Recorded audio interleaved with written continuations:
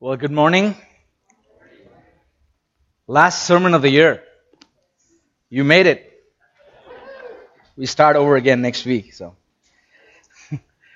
uh, it's amazing that our Lord sustains us through His Word every week and reminds us of His goodness. And my prayer is that He does that again today for us. So would you turn in your Bibles to Psalm 91? And I'll read the whole psalm, and there's something interesting that I want you to notice even as we read. Notice how the psalmist changes voice, as in there's times when he's speaking of himself, there's times when he's speaking to the readers, us, and also there's a change in voice towards the end, and I'll leave that to you to guess who's speaking at the end. But follow with me as I read, starting at verse 1 in Psalm 91. Also, I forgot to mention that it's in your Pew Bibles on page 497 and in the bulletin on page 8. Psalm 91. He who dwells in the shelter of the Most High will abide in the shadow of the Almighty. I will say to the Lord, my refuge and my fortress, my God, in whom I trust. For He will deliver you from the snare of the fowler, from the deadly pestilence. He will cover you with His pinions, and under His wings you will find refuge. His faithfulness is a shield and buckler. You will not fear the terror of the night, nor the arrow that flies by day, nor the pestilence that stalks in darkness, nor the destruction that wastes at noonday. 1,000 may fall at your side, 10,000 at your right hand, but it will not come near you. You will only look with your eyes and see the recompense of the wicked. Because you have made the Lord your dwelling place, the Most High, who is my refuge, no evil shall be allowed to befall you, no plague come near your tent. For He will command His angels concerning you, to guard you in all your ways. On their hands they will bear you up, lest you strike your foot against a stone. You will tread on the lion and the adder, the young lion and the serpent you will trample underfoot. Because He holds fast to me in love, I will deliver Him. I will protect Him because He knows my name. When He calls to me, I will answer Him. I will be with Him in trouble. I will rescue Him and honor Him. With long life I will satisfy Him and show Him my salvation. Let's pray. God, what great words of comfort and care that we have just heard from your word. Thank you, God, for this the psalm here and really all your word and the salvation that you have brought for us in your Son. And so now we pray that even as we dwell here for a while, that you would help us understand the greatness of your power and the wonderful God and refuge that you are for us. So bless this time. In Jesus' name we pray. Amen.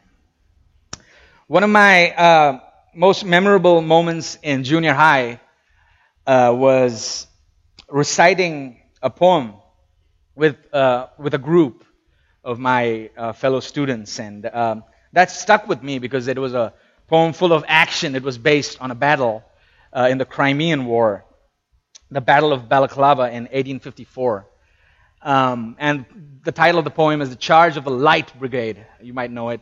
It's by one Lord Alfred Tennyson. And it's a poem about 600 soldiers who were called the Light Brigade because they carried light equipment with them. Sabers or swords and lancets or little swords. And they were going, their main objective was to do these missions that were quick and just to um, go and disturb the enemy as they made their advances. They were not supposed to engage in full-fledged battle with cannons and guns. Um, so this band of 600 soldiers received instructions to charge against a Russian battery of 50 cannons and 5,000 men. And someone made a blunder. The order was sent not to charge that location, but another one. And it got mixed up in the chain of command. Nevertheless, these brave soldiers, they got on their horses, they took their swords, and they charged the cannons. As you could imagine, there were many casualties. And this is a part of the poem, just a verse in the middle that I'll read. I don't remember it from memory, but thankfully it was on the internet. So here we go. Flashed all their sabers bare, flashed as they turned in air, sabering the gunners there, charging an army while all the world wondered. Plunged in the battery smoke, right through the line they broke. Cossack and Russian reeled from the saber stroke, shattered and sundered. Then they rode back, but not the 600. That's a battle, if there was any. And that's bravery right there. And sometimes you've probably heard of it, and you've probably felt this way, that the Christian life is a battle sometimes, and it feels so overwhelming. You might even feel like one of these soldiers sometimes, when one thing after the other is just going wrong, and your life is disintegrating. Well, that is true, but in our battle as Christians, there's one thing that's very different. Well, there's two things. First of all, our leader, the Lord Jesus, knows what commands to give, and He gives the right commands, and they're clear, and they come to us in His Word. Thank God for that. Secondly, these soldiers, this light brigade, did not have cover. They were in a narrow pass surrounded by mountains, and they were open to these cannons, and they could not hide anywhere. There was no hiding place. There was no place to take a breath and regain their strength and go back to the battle. They were completely exposed. But when God sends us into battle, He takes care of everything. In fact, He is a refuge, as we have just read. We have a refuge, and He's a perfect refuge. He's a complete refuge from all our enemies. Do we have enemies as Christians? We have quite a few, right? You may be thinking of particular individuals in your life, but I'm talking about something a little different. Our enemies are the flesh and the world and the devil. The flesh, the world, and the devil. And they're everywhere. Our enemy, the flesh, you're talking about our remaining sin, is within us, the remaining corruption that we have. It's one thing to have an enemy out there. It's another to have the enemy so close, right? And that's the flesh waiting for the redemption of our bodies, when we will be completely free. But for now, we live with this enemy. Rather, this enemy lives with us. And then you have the world. Such a nice place. No, it's full of distraction, temptation, and really rebellion against the Lord Jesus and all His people. That's the world that we live in. And thirdly, if things couldn't get any worse, it's the devil is the enemy as well. And he's commonly known in the Bible as the deceiver, the one who deceives and causes us to fall into sin by his various temptations and lies. He's been doing that for a long time, started in Eden, and he's still doing that. And not only is he the deceiver, but when we do sin, he is our accuser. He's known as the accuser of the brethren. So what do we do? What do we do? We are needy people. We need a refuge in this battle. We need somewhere to hide and somewhere to heal. as we plug along, right? As we tread along. So this psalm reminds us that we have a great refuge, a powerful refuge, a perfect refuge, a personal refuge. We have a proactive refuge in God. And first, let's look at the promise of refuge in verse 1. And this is a wonderful promise that he who dwells in the shelter of the Most High will abide in the shadow of the Almighty. In a battle, you want the best and most powerful people on your side, and God is the Most High. There is no one higher than God, whether that be man, whether that be supernatural forces, whether that be the devil. God is Most High. So he who dwells, and that means he who comes to this refuge. A refuge in battle is there. It's no use till you go into the refuge and take that refuge. God is the perfect refuge, and this promises for those who make their dwelling. They say, well, I'm going to stay here close to this refuge in this battle. This is what is going to get me through. And these ones who take refuge in God will abide in the shadow of the Almighty. And you may be wondering, that's a no-brainer. But the word abide there is a little more than just being there. It's resting through the night. Imagine in a battle, you can sleep through the night. I had a friend who saw some action in the army, and he told me, we were talking in a group, and he said there was a point where he was okay with 4 hours of sleep. Even after the action was over, his body had just gotten used to 4 hours of sleep every night. But God is a refuge where we can remain the night. We can rest. That's the kind of rest He offers us, because He is powerful. He is the Most High. He's also the Almighty. That means He's more powerful than anyone or anything out there. There is no enemy more powerful than God. He is our refuge. And verse 2, the psalmist makes this statement of confidence, of trust and confidence that my refuge, he's calling God my refuge and my fortress, my God in whom I trust. God is there, a refuge for us, if we choose to go and dwell in that refuge. If we find another refuge, it's not going to go so well for us. But with God, He is the most powerful refuge that we could have. The refuge is, another word there used for refuge is fortress. It's like a mountain stronghold. In peace times, in ancient times, and when there were times of peace, people would live in the plains, do their farming in the plains. Their life was in the plains. But as soon as there was an attack that was on the horizon, they would run for refuge, even to the mountains. And there would be fortresses in the mountains as well. And that's a wonderful place, because your enemies have to climb up to get to you.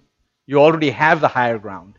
And you can shoot your arrows, you have a clear view, and you can have a great advantage in such a fortress. And God is that kind of a fortress for us.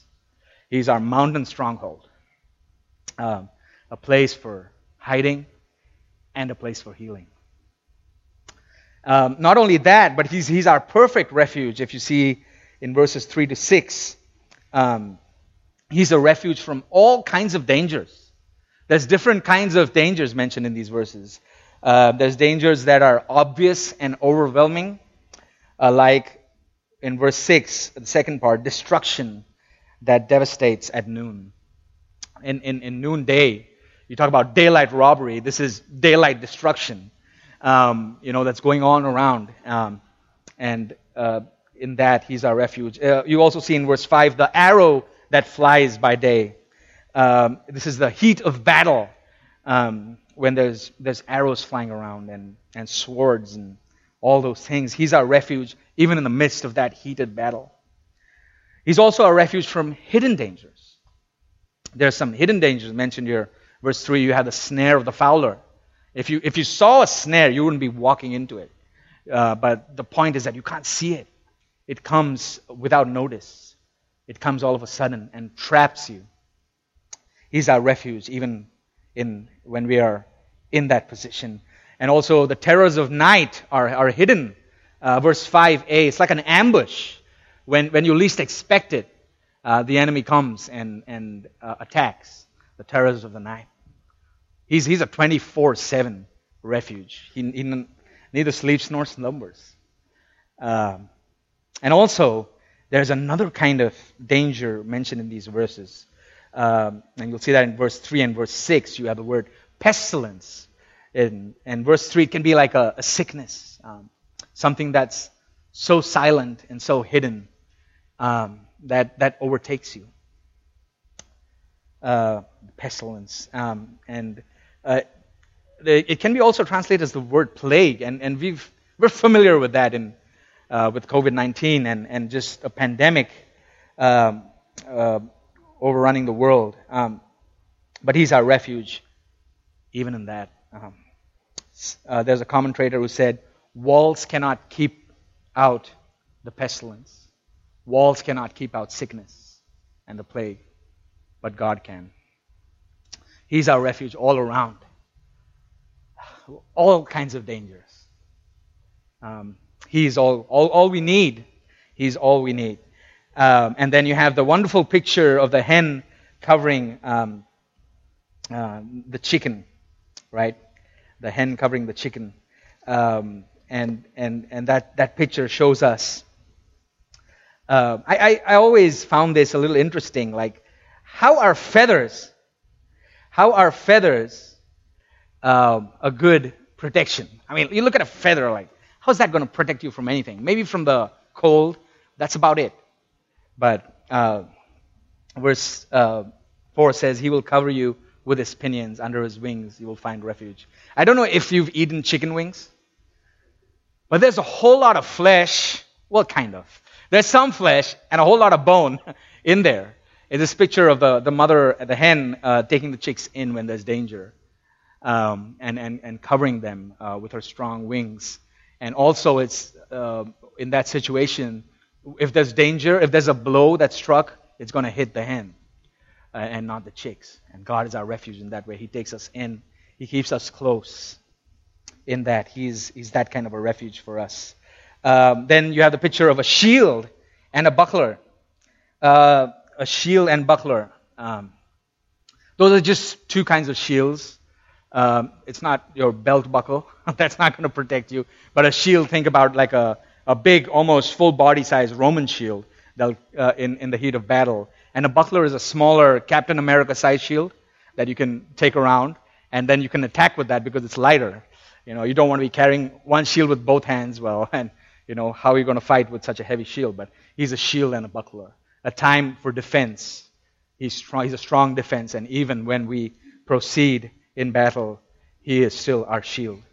He's all we need. He's the only refuge that we need. And so he's this varied protection.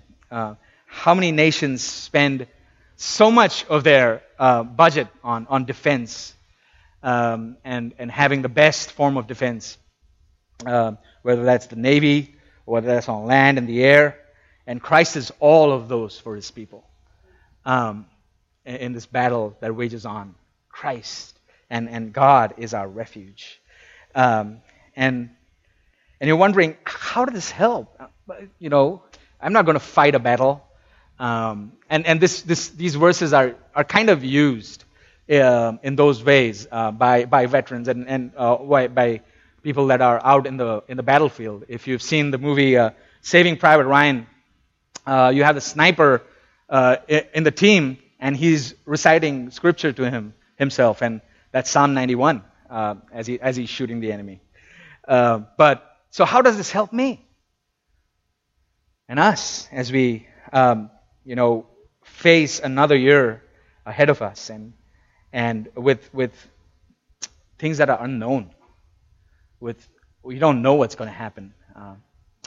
But whatever happens, whatever kind of trouble, God is a sufficient refuge. He wants to be your refuge. And probably we fear because of what we know is awaiting us. That's sometimes a greater fear. I know what's coming, and I can't help it. There's nothing I can do about it. God is a refuge, even in that. And how do you have God as your refuge? How do you take up your shield? How do you take up the shield against the enemies? And it's by trusting in God's faithfulness. His faithfulness is a shield and buckler. Verse 4. Trusting in God's faithfulness. Sometimes trials that we go through in the past leave us with memories of how hard it was and how unexpectedly those things happened and how crazy it was. And what we forget is how near God was, how He enabled us to go through those trials, and how He upheld us. God's faithfulness is a shield and buckler.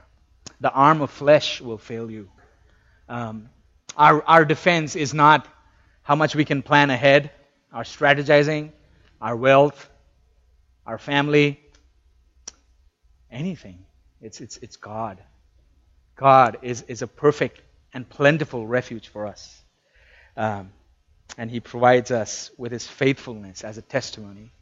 And we can take up that shield of faith and depend upon His faithfulness in trust and move on. Faith expels fears.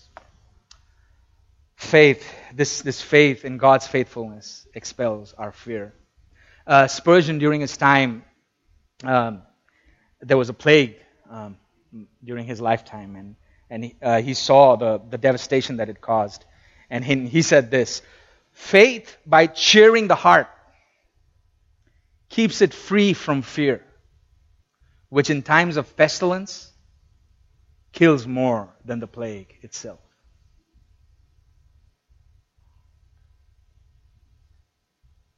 And who knows what's in store for us? Or maybe you do know what's in store for you, and that scares you. Christ is your sufficient help. God is your sufficient refuge. He's a perfect refuge that we can depend on. And in verses 7 to 10, we find that God is also a personal refuge. There are some things in these verses that some may say, and even we could think that these are over-the-top claims. What is going on here? Is this even possible? This is too good to be true. And there's verses like verse 7, 1,000 may fall at your side and 10,000 at your right hand, but it will not come near you. And another one in verse 10, no evil shall be allowed to befall you, no plague come near your tent. Those are very bold claims. And these are the promises of protection that God makes to His people. But for the people of Israel, when they heard these statements, there were echoes of promises and of blessing and promises of curse that God made to them before they entered the land. And for example, Leviticus 26 and verses 7 and 8 says, you shall chase your enemies, and they shall fall before you by the sword. 5 of you shall chase 100, and 100 of you shall chase 10,000, and your enemies shall fall before you by the sword. You see the big numbers there, the 10,000s. So there's echoes of these. If Israel obeys God in the land, they will receive this protection in war. Also, on the flip side, if they disobey, there's a promised curse. There are promised curses like this one in Deuteronomy 28:21. The Lord, if you disobey, if Israel disobeyed, the Lord will make the pestilence stick to you until He has consumed you off the land that you are entering to take possession of it. The pestilence and the plagues that they saw in Egypt were promised to be poured out on them if they disobeyed God in the land. But how can the psalmist, and we don't know exactly when the psalm was written, but how can the psalmist be so bold in claiming all the blessings that God has promised? And I believe the answer is in verse 9. These are the blessings for those who have made the Lord their dwelling place, the Most High their refuge. It's by faith. It's by faith in God's provision that we receive the blessings. How can we receive these amazing blessings and not the curses? And the answer is because we see this side of the cross that the curse fell on Christ. In Galatians 3:23, Paul says, Christ redeemed us from the curse of the law by becoming a curse for us. For it is written, and he's quoting the Old Testament, cursed is everyone who is hanged on a tree. Christ bore these promised curses on himself so that those who have gone to him for refuge may receive the blessings that were promised. That's what we have. Please don't go out and fight 1,000 men now. It's talking about a final victory here. It's talking about the victory that we will be a part of when Christ returns. And how do we know that? Because in verse 8, it says, you will only look with your eyes and see the recompense of the wicked. We said that one of our enemies was the world, right? And the world is in constant rebellion. And it seems like ever-increasing, bold, defiant rebellion against God and against Christ and against His people. But here is the promise that only with your eyes will you see the recompense of the wicked. In Revelation 19, you have the picture of Christ coming with a host on the horse. And ready for battle, the scene, like, there's going to be a great battle now. But there's a sword that comes out of Christ's mouth. That is, with a word, He slays all His enemies. And what do we get to do? We get to see that. We get to share in that victory by the word of Christ's power. He's such a great captain and a great refuge. One day Christ will return and judge all His enemies. For now, His enemies seem like they have the upper hand. That's not going to be forever. The judgment is coming. When Christ returns, there will be rewards for His people and retribution for His enemies. And we will see that with our own eyes. It's coming. That's why we can rest. This battle rages on, but the war is won. We already have the victory in Christ. It's given to us. We don't have to earn this somehow. All we got to do is by faith and trust in Him, carry on in His purposes. So He's a personal refuge. And these great promises are for those, verse 9 tells us, who have made God their refuge, who have placed their faith in God, in Christ, who have run to Christ, who is the greatest refuge against eternal divine judgment. He's the only one who can save us from the wrath of God because He has taken it upon Himself. And you receive this by faith. If you haven't trusted Christ, what is stopping you? It's the tsunami of God's judgment is coming. You need to hide. Hide in Christ. He is sufficient. And then even in verses 11 to 13, we don't end there. We move on to God as a powerful refuge in a different way. It talks about all your ways. When you go along in all your ways in life, He will send His angels concerning you. The president has a place where he can hide in times of war from attacks. So there are times when he needs that. But most of the time, he's going on carrying out his presidential duties. And what's his protection then? Is the Secret Service, right? Well, God doesn't need a Secret Service, obviously. He gives us His Secret Service at our disposal, and those are His angels. We're not talking about one guardian angel here. It's talking about His angels. We don't know how many. But you know how many angels it took to destroy Sodom? 2. Yeah. But God gives His angels to protect us. And they'll carry us And God's protection is so precise that even a pebble or a stone, He will guard us from striking. And this is the God's promised protection for us. This is the degree to which He protects us. You might notice that these are the verses that Satan used to tempt Christ in the wilderness after His baptism, when Christ was taken to the wilderness to be tempted. And these are the verses that Satan used. He took Christ on the pinnacle of the temple and said, "Jump, for it is written that He will command His angels concerning you." And Christ said, "You shall not test God." Satan should have kept reading before he quoted those verses, because in the very next verse, verse 13, tells us about the end of even Satan, God's enemies. You have the picture of the snake. An adder is not a person who adds numbers, but it's a snake. It's a deadly snake. And then in the second part of that verse, the serpent, in some translations, is a dragon as well. You find the serpent, the snake in the Garden of Eden, tempting, being subtle. And in Revelation 12, you see the dragon with the 7 heads. Same guy. But he's going to be trampled. He's going to be trampled. And the picture of a lion, Peter calls that the Satan's like a roaring lion seeking someone to devour. A roaring, hungry lion. Don't want to be around one of those. And this lion and the serpent are going to be trampled. You will tread the serpent and the lion under your feet as you go. Satan will be conquered. Colossians 2 says that Jesus has triumphed over Satan on the cross. It says He disarmed the rulers and authorities. That's words that describe the supernatural forces of evil, and put them to open shame by triumphing over them in Christ, and specifically His death on the cross. Remember the promise that was made, the serpent shall bruise the heel of the woman's seed.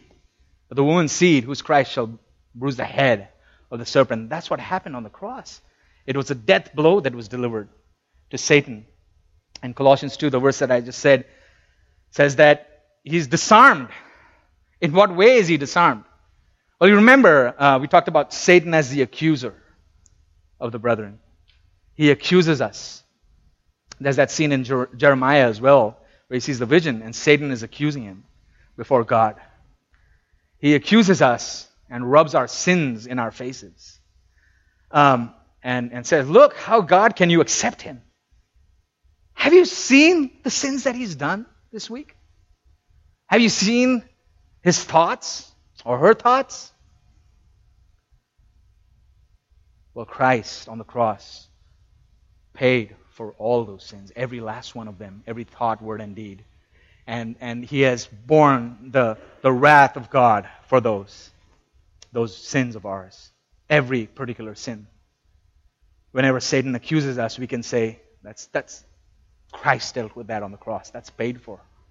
We stand in the righteousness of Christ, not our own righteousness. And so Satan has been disarmed already. He's like, a snake. When you hit the head, they always say you should hit a snake like 4 inches below its head. I don't know. I've heard this. I come from India. There's a lot of snakes, apparently. So, about 4 fingers below is where the heart is, and that'll paralyze a snake, because the tail will keep wiggling, and that's the devil. He's received a death blow on his head, but the tail is wiggling, it's wagging. He's still trying to disrupt God's work among God's people. He's deceiving the nations through false religions and such. And he will be thrown into the bottomless pit, as we know in Revelation 20 at the end. And he will be completely destroyed. Whatever remaining work that he's trying to do now will be destroyed. But you know what? This verse says, you will tread the serpent and the lion. And in Romans 16, at the end of Romans, which we'll get to soon, we're getting back to Romans, Paul says, the God of peace will soon crush Satan where? Under your feet. we will be trampling Satan. We will share in Christ's victory, even over Satan. What an amazing God. What an amazing refuge. This is where you want to be. Under His wings. In His shadow is where you want to be. As you go about living your life in all your ways, caring about the different callings in your life, God is protecting you. Rest is given to you. God's care is upon you as you go. He's a refuge that goes with us. And finally, if you remembered when in the beginning I asked you to notice the change of voice, and there's someone else speaking here in verses 14 to 16. Someone else is speaking, and you probably realize that it's God speaking, and God is saying, I will. He says that 6 times. There's 6 I wills in these 3 verses, talking about God doing a certain action. It's I will deliver him, 14, I will protect him. Verse 15, I will answer him, I will be with him, I will rescue him.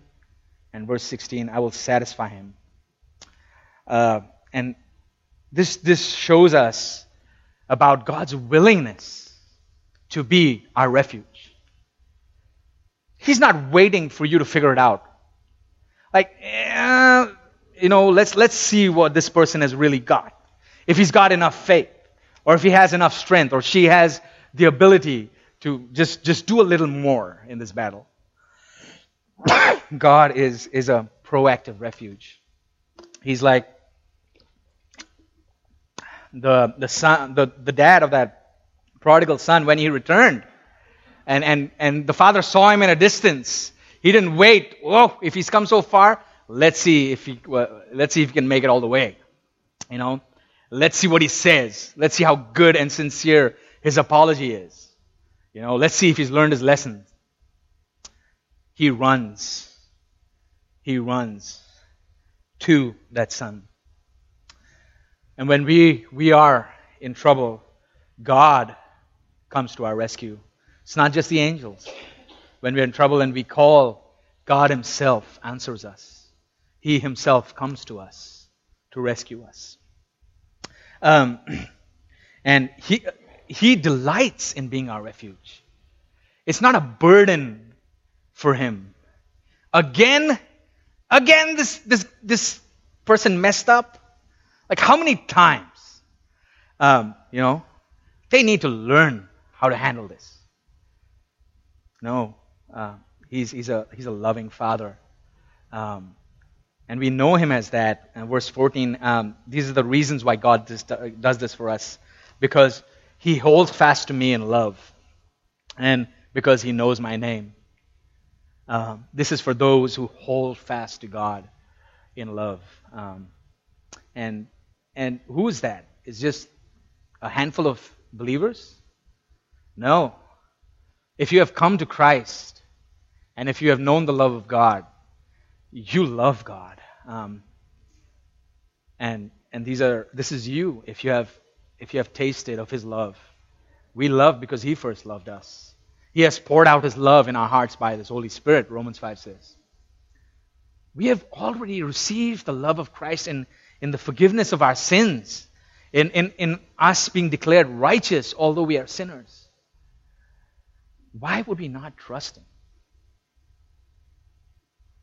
with our battles? He's such a great refuge for us. Why would we not continue to delight and love him and trust in him? He says, because he holds fast to me, I will deliver him and I will protect him. Deliverance and protection, rescue from our troubles, and continued protection from those troubles. Because he knows my name. Because he knows the name of God. And what name do we use for God? He's our Father, right? God our Father. That's not just a theological title anymore. That's a relational title of Father. Help me in this. I remember, in school, in junior high, not being able to do the math, the fractions Those always got me. And then I would go to my dad and I would be like, what? Like, how did he get that? And he would solve those things. And whenever a child is in trouble, the dad and the parents are drawn to help that child. That's our Father for us. We know Him by name. He's given us the right to be called His children. We have the right to call Him Abba and Father, all through faith in Christ. Those who believed in Christ, He gave them the right. And in Christ we have this, we know God in this way.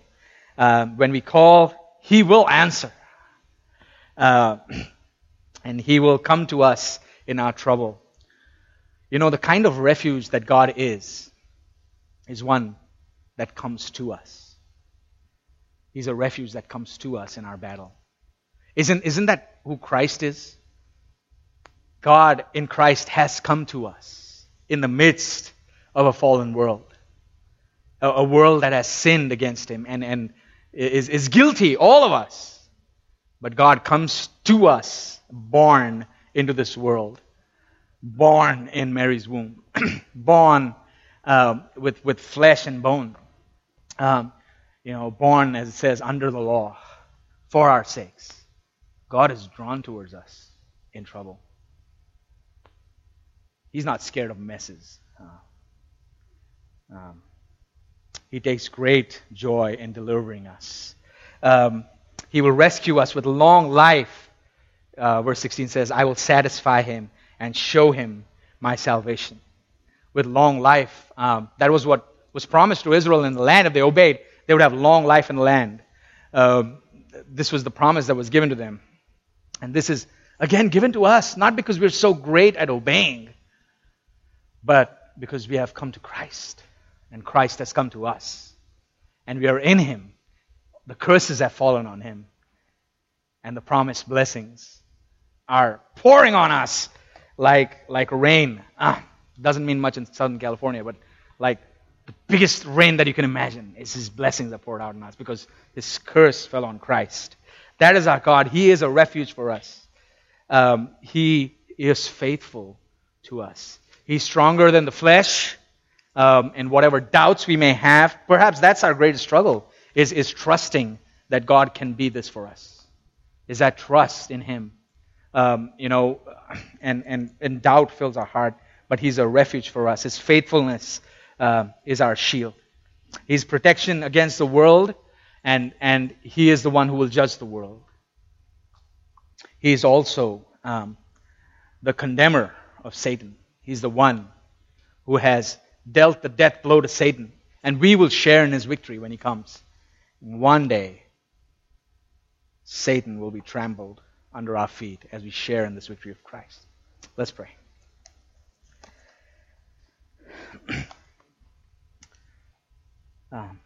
God, we are humbled and filled with joy as we think about how great a refuge You are for our situations and our troubles. Lord, that You are a perfect refuge. You are a powerful refuge for us. You are our personal refuge. Thank You for our Lord Jesus Christ and in His work on the cross for us, in which we are saved from the wrath of God against our sins. And we are being lavished with the blessings that You have promised. It's in His name that we pray. Amen.